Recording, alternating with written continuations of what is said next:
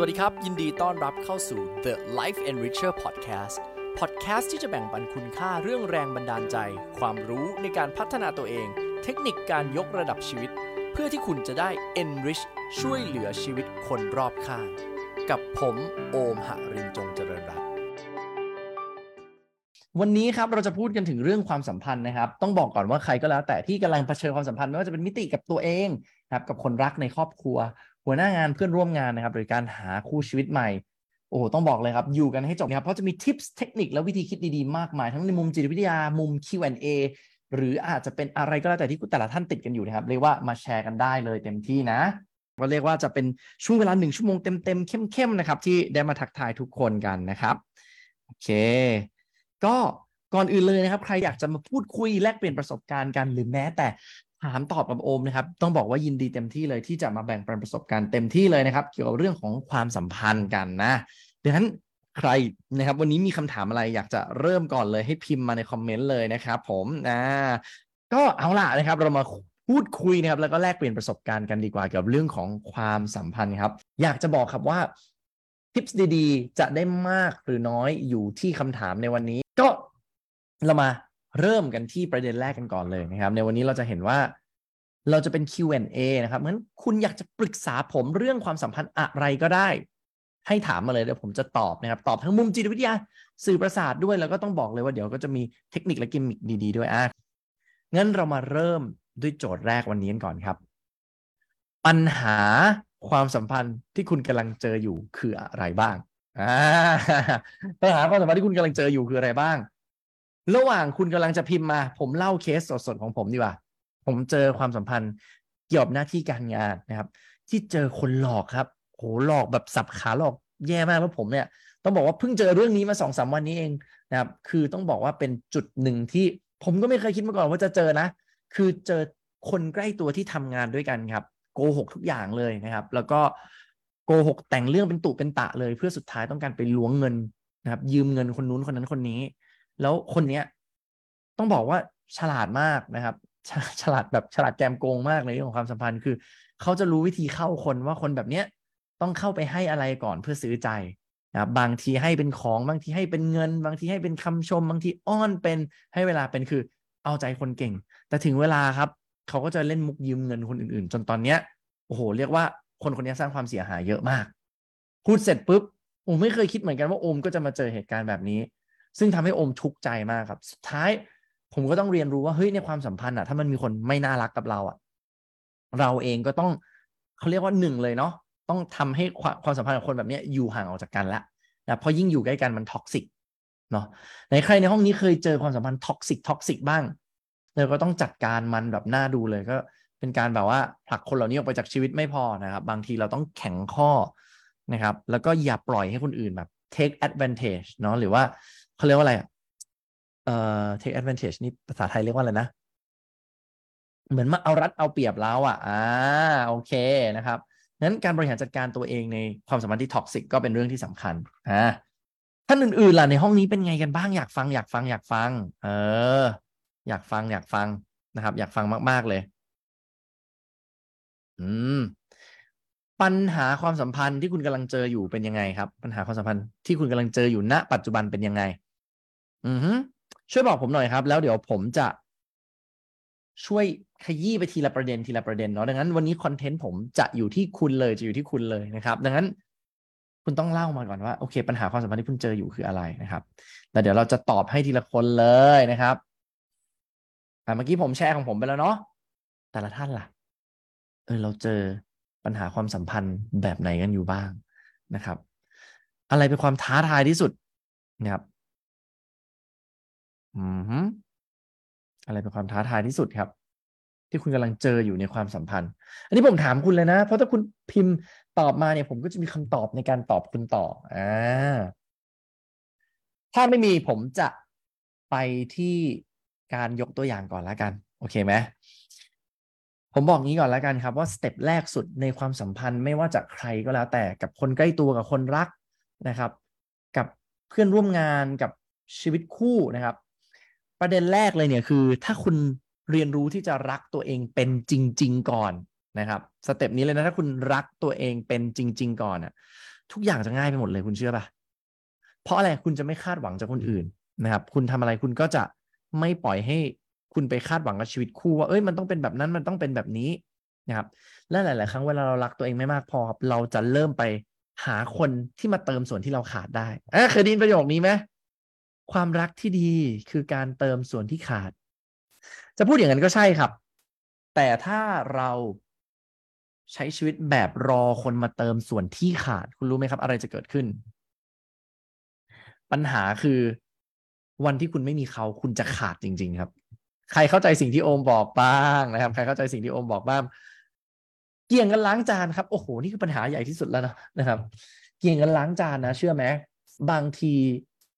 ความสัมพันธ์เหมือนชีวิตในการทำงานแบบบริษัทเลยอย่างหนึ่งคืออะไรรู้ป่ะมันไม่ชัดเจนเวลาเรามีทีมงานในบริษัทแล้วมันมีเนื้องานบางอันโอมเรียกสิ่งนี้ว่า gray area ทุกท่านพิมพ์มาหน่อยครับคำว่า gray area gray area คือข้อตกลงที่มันไม่ชัดเจนในความสัมพันธ์ครับว่าเอ้ยแล้วใครเป็นคนล้างจานล่ะแสดงว่าอะไรครับมันขาดระบบวิธีคิดนะครับเวลาเราเจอปัญหาอะไรก็แล้วแต่ทุกท่านให้นึกว่าปัญหา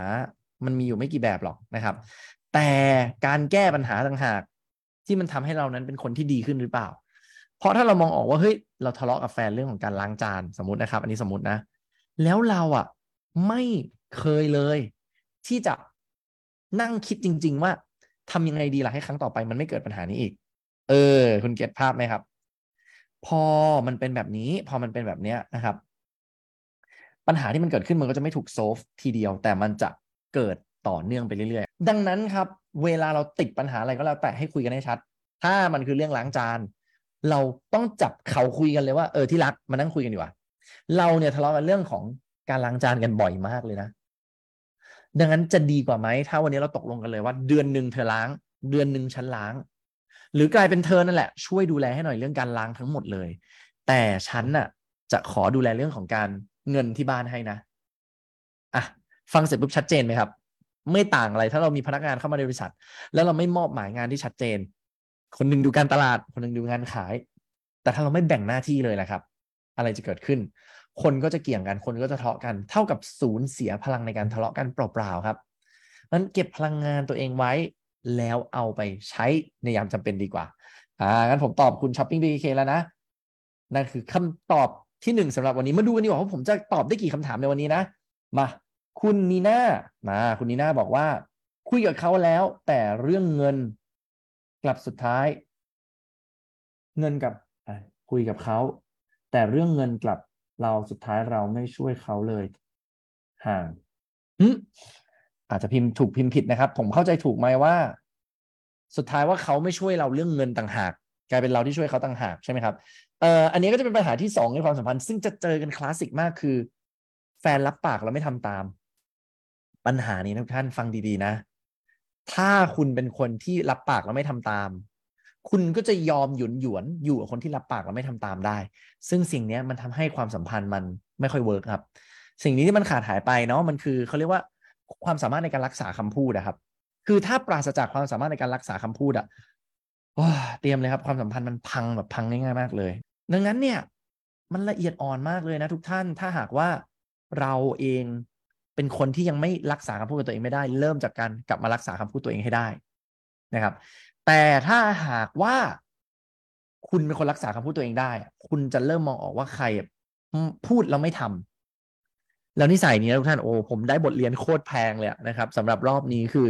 อย่างที่ผมเล่าให้ฟังเนาะมีคนที่ร่วมงานกับผมเขาพื้นฐานเขาจะเป็นคนพูดอย่างทำอย่างอยู่แล้วแต่เราไม่ได้คิดมากว่านิสัยเนี้ยถ้าเขาหย่อนตึงๆในงานเราก็ถือช่วยกันไปนะครับแต่ปรากฏว่าเขาเอานิสัยเนี้ยไปโกงเงินคนในบริษัทโอ้โหอันเนี้ยเรื่องใหญ่แล้วตอนนี้เรื่องวุ่นวายมากนะครับก็เล่าให้ฟังว่ามันก็เป็นปัญหาเหมือนกันเวลาเราเจอคนที่พูดอย่างแล้วก็ทำอีกอย่างนะครับทีนี้ครับคุยกับเขาแล้วแต่โอเคเนาะงั้นคำตอบคือคำตอบข้อที่2นะเวลาเจอคนที่รับปากเราไม่ทำให้ระวังดีๆครับถ้าคุณยังอยู่ในความสัมพันธ์นี้ต่อไปเรื่อยๆสิ่งที่ผมบอกคุณก่อนเลยคือคุณก็ต้องเตรียมใจว่าคุณก็จะเจอแพทเทิร์นแบบนี้เรื่อยๆนะครับคำแนะนำคือหาคนที่มีสัจจะคนที่มีสัจจะเนี่ยนะครับถ้าคุณเจอเขาเรียกว่าเหมือนสินเสมอเนาะมันจะอยู่ด้วยกันแล้วมันจะสบายใจนะครับงั้นต้องระมัดระวังครับสำหรับคนที่พูดแล้วก็ พูดอย่างทำอีกอย่างเนาะนะครับระมัดระวังเรื่องนี้นะครับมีค่ะคุณธีรวรรณคุณแซมที่ผมเจอคือระดับความคิดที่ต่างมากๆครับแล้วเขาบอกจะเป็นของฉันอย่างนี้ไม่เปลี่ยนจะเป็นของฉันอย่างนี้ไม่เปลี่ยนโอเคถ้าเขารับปากแล้วเขาทำตามผมว่ามันก็โอเคนะครับก็คิดว่าไม่ได้มีอะไรมากเนาะปัญหาคือความคิดที่แตกต่างกันซึ่งความคิดต่างกันไม่ใช่เรื่องผิดนะครับทุกคนนะการเคารพความคิดที่แตกต่างกันนั่นคือสิ่งที่ดีต่างหากนะครับแต่ถ้าหากว่าเราเนี่ยแหละนะครับขาดความเข้าใจว่าทำไมเธอไม่คิดเหมือนฉันเนี่ยนะครับแล้วเราไม่เคารพความคิดกันละกันโอ้มันจะมีปัญหาง่ายมากคุณมูวิ่งบอกขาด integrity ไม่ได้เลยยอดเยี่ยมครับคุณช้างครับถามว่าถ้าเรามีความสัมพันธ์ที่อึดอัดเช่นเราพยายามช่วยแต่รู้สึกความเชื่อเราไม่เหมาะกับเขาเพราะเขาเชื่ออีกแบบจะบอกเขายังไงดีโอเคคำตอบคือเวลาถ้าเราพูดถึงเลเวลของความเชื่อเนี่ยยากมากที่จะเปลี่ยนครับเพราะความเชื่อคือเรื่องที่มันอยู่ในระดับจิตใต้สำนึกเนาะในมุมของจิตวิทยาครับการจะเปลี่ยนความคิดอารมณ์ง่ายแต่จะไปเปลี่ยนความเชื่อใครไม่ง่ายนะครับดังนั้นถ้าคุณอยากจะฝึกแพทเทิร์นในการเปลี่ยนความเชื่อคนจริงๆคุณจะต้องเรียนรู้พวกเครื่องมือการตั้งคำถามหรือเขาเรียกว่าศาสตร์โคชชิ่งนะครับยกตัวอย่างเช่นคุณช้างครับเราอยากเปลี่ยนให้คนเชื่ออีกอย่างสิ่งแรกที่คุณต้องถามเลยคือเรื่องที่คุณเชื่ออยู่จริงเหรอมันเป็นไปได้ไหมว่าไอ้สิ่งที่คุณคิดมันไม่ใช่เรื่องจริงแล้วเจตนาที่เขาทำอย่างนั้นจริงๆมันคืออะไรเป็นไปได้ไหมว่าความหมายมันไม่ใช่อย่างนั้นแต่มันเป็นความหมายแบบแล้วจริงๆที่เขาทำแบบนั้นมันมีความหมายว่าอะไรหรอคำถามเหล่านี้ครับเป็นคำถามที่ไว้ challenge หรือท้าทายวิธีคิดคนคนนั้นการที่เขาทำแบบนี้มันแปลว่าเป็นแบบนี้จริงๆหรอการที่เขามาสายแปลว่าเขาเป็นคนเลวจริงๆหรออะไรก็แล้วแต่นะครับที่เราเห็นความเชื่อคนตรงหน้าแล้วเราถ้าเรียนรู้ศาสตร์พวกจิตวิทยาการโน้มน้าวนะครับเราจะตั้งคำถามเพื่อโน้มน้าวใจคนได้นะครับดังนั้นเรื่องนี้สำคัญมากมีโอกาสลองมาเรียนรู้วิธีการตั้งคำถามเพื่อโน้มน้าวใจคนกันนะครับตอนนี้อยู่ด้วยกันคือดีมากเลยคุณน้ำนะครับไม่เล่นโทรศัพท์ดูแลใส่ใจกันรู้จักพอไม่เจอกันเงียบอย่างนี้ก็แฮปปี้ดีคุณน้ำไม่มีอะไรผมช่วยเนาะอยากให้คุณแม่เลิกทุกข์เพราะตัวเราเองค่ะโอเควิธีการให้คนอื่นเลิกทุกข์เพราะตัวเรานะครับก็ต้องดูดีๆด้วยว่าสิ่งที่เขาคาดหวังจากตัวเราคืออะไรเราต้องเข้าใจอย่างนี้นะว่าถ้าเรามัวแต่ please ทำให้คนอื่นมีความสุขทุกเนี่ยอันนี้ก็ไม่เวิร์กนะครับแต่ในขณะเดียวกันถ้าหากว่าเราทำให้คุณแม่สุขได้แล้วเราสุขได้ด้วยอันนี้คือดีที่สุดงั้นสำหรับคุณกินิกาครับกรุณาบอกแม่ว่าอยากให้อะไรเกิดขึ้นหรอเพื่อให้แม่หายทุกข์โอเคไหมครับคุณกินิยาครับอยากให้อะไรเกิดขึ้นเพื่อให้คุณแม่หายทุกข์หรอคะทุกท่านครับจดประโยคนี้ไว้นะครับถ้าคุณอยากให้คนรอบข้างมีความสุขอย่าเดาอย่าทำให้โดยไม่ถามเขาเพราะหลายๆครั้งภาษารักของแต่ละคนเนี่ยเขาชอบไม่เหมือนกันถ้าคุณอยากยิงตรงจุดนะครับอย่ามโนด้วยมุมมองคุณเองเพราะในมุมมองของจิตวิทยาสื่อประสาทครับเวลาคุณมองโลกคุณจะมองผ่านมุมมองคุณชอบสับปะรดคุณจะยื่นสับปะรดให้คนอื่นๆแต่ขณะเดียวกันเวลาคุณรักใครอย่ายื่นสับปะรดที่คุณชอบให้แต่ให้ถามว่าคุณชอบผลไม้อะไรจำไว้นะครับเรื่องนี้เรื่องใหญ่เลยครับโอเคมาดูคำถามอันต่อไปงานสีเทาโอ้เข้าใจเลยคุณกินิกาคุณแม่ไม่ชอบให้เราทำงานสีเทาเนาะซึ่งจริงถ้าเราตั้งตัวได้นะครับผมคิดว่างานสีเทาเลือกได้คงไม่ใช่ทุกคนอยากทำนะครับแต่ถ้าหากว่าเราตั้งตัวได้ก็รีบสเต็ปออกมาดีกว่านะครับก็อย่าปักจมอยู่ตรงนั้นไปตลอดเลยนะครับมีเงินมากกว่าผู้ชายเลยไม่ค่อยออกตังค์จ่ายค่าข้าวอ๋อโอเคถ้าลึกๆนะครับคุณมิสพาสเทลเนี่ยมีความคาดหวังกับแฟนเราอยู่ไม่ผิดนะครับผมว่า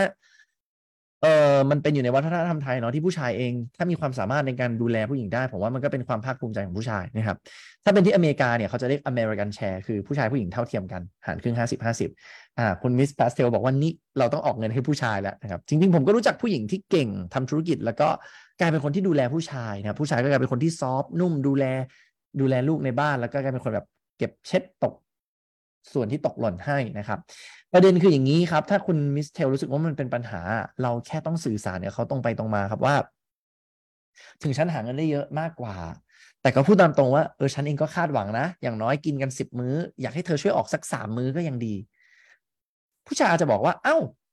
ไม่มีปัญหาเธอไม่เห็นบอกเลยเห็นเธอออกให้ตลอดก็นึกว่าแบบไปออกเนี่ยแล้วมันจะเกินหน้าเกินตาเธอก็อาจจะเป็นไปได้ครับดังนั้นการสื่อสารความคาดหวังสำคัญเนาะหนูแก้วสวัสดีค่ะคุณมาจินนี่บอกว่าเป็นคนที่ขี้หึงมากๆมีวิธีแก้ไหมคะอยากให้ความสัมพันธ์มีแต่พลังบวก ได้ครับคนที่ขี้หึงคือคนที่กลัวครับกลัวว่าเราจะสูญเสียเขาไปมันคือมันการใช้ชีวิตอยู่ในมุมที่กลัวมากๆนะครับดังนั้นคุณมาร์จินี่ต้องถามตัวเองครับว่าจริงๆเรากลัวอะไรนะครับแล้วกลับไปถามตัวเองว่ามันมีเหตุการณ์ไหนอดีตอะไรไหมที่เริ่มทำให้เรากลัวแบบนี้แล้วจริงๆเราต้องเรียนรู้อะไรหรอถึงปล่อยวางความกลัวได้คุณมาร์จินี่จดประโยคนี้ไว้นะครับฉันต้องเรียนรู้อะไรหรอถึงปล่อยวางความกลัวได้ถ้าเจอจุดอิ่มตัวในความรักความรู้สึกความสัมพันธ์ไม่ไปข้างหน้าแต่ก็ไม่ถอยควรทำยังไงดีครับต้องถามตัวเองครับคุณแซครับว่าแล้วอยากให้ความสัมพันธ์มันไปต่อไหมหรืออยากให้พอแค่นี้แล้วเวลาถามว่าไปต่อไหมต้องถามแบบนี้ด้วยนะว่าอยากให้ไปต่อด้วยกันทั้งคู่ไหมเพราะความสัมพันธ์ที่ดีครับไม่ได้เกิดจากคนคนเดียวความสัมพันธ์ที่ดีเกิดจากคนสองคนนั้นร่วมมือไปด้วยกันนั้นคุณเห็นไหมว่าเฮ้ยถ้าหากว่าความสัมพันธ์มันจะไปต่อได้อะมันไม่ได้ยากอะไรครับแต่ว่าคุณแค่ต้อง make sure ว่าสองคนอะปรบมือด้วยกันปรบมือ1 ครั้งปรบมือข้างเดียวกี่ครั้งมันก็ดังไม่ได้มันต้องปรบมือด้วยกัน2 ครั้งนะครับเนาะดังนั้นเรื่องนี้สำคัญมากเนาะสำหรับใครที่มีคำถามนะครับอยากจะถามอะไรโอมให้ทักเข้ามาใน Line แอดนะครับ @lifeenricher นะครับแล้วอยากให้โอมมาถามตอบเรื่องอะไรสำหรับเรื่องราวการพัฒนาตัวเองนะครับยินดีครับแล้วเดี๋ยวเราเจอกันใน EP ถัดๆไปครับสวัสดีครับ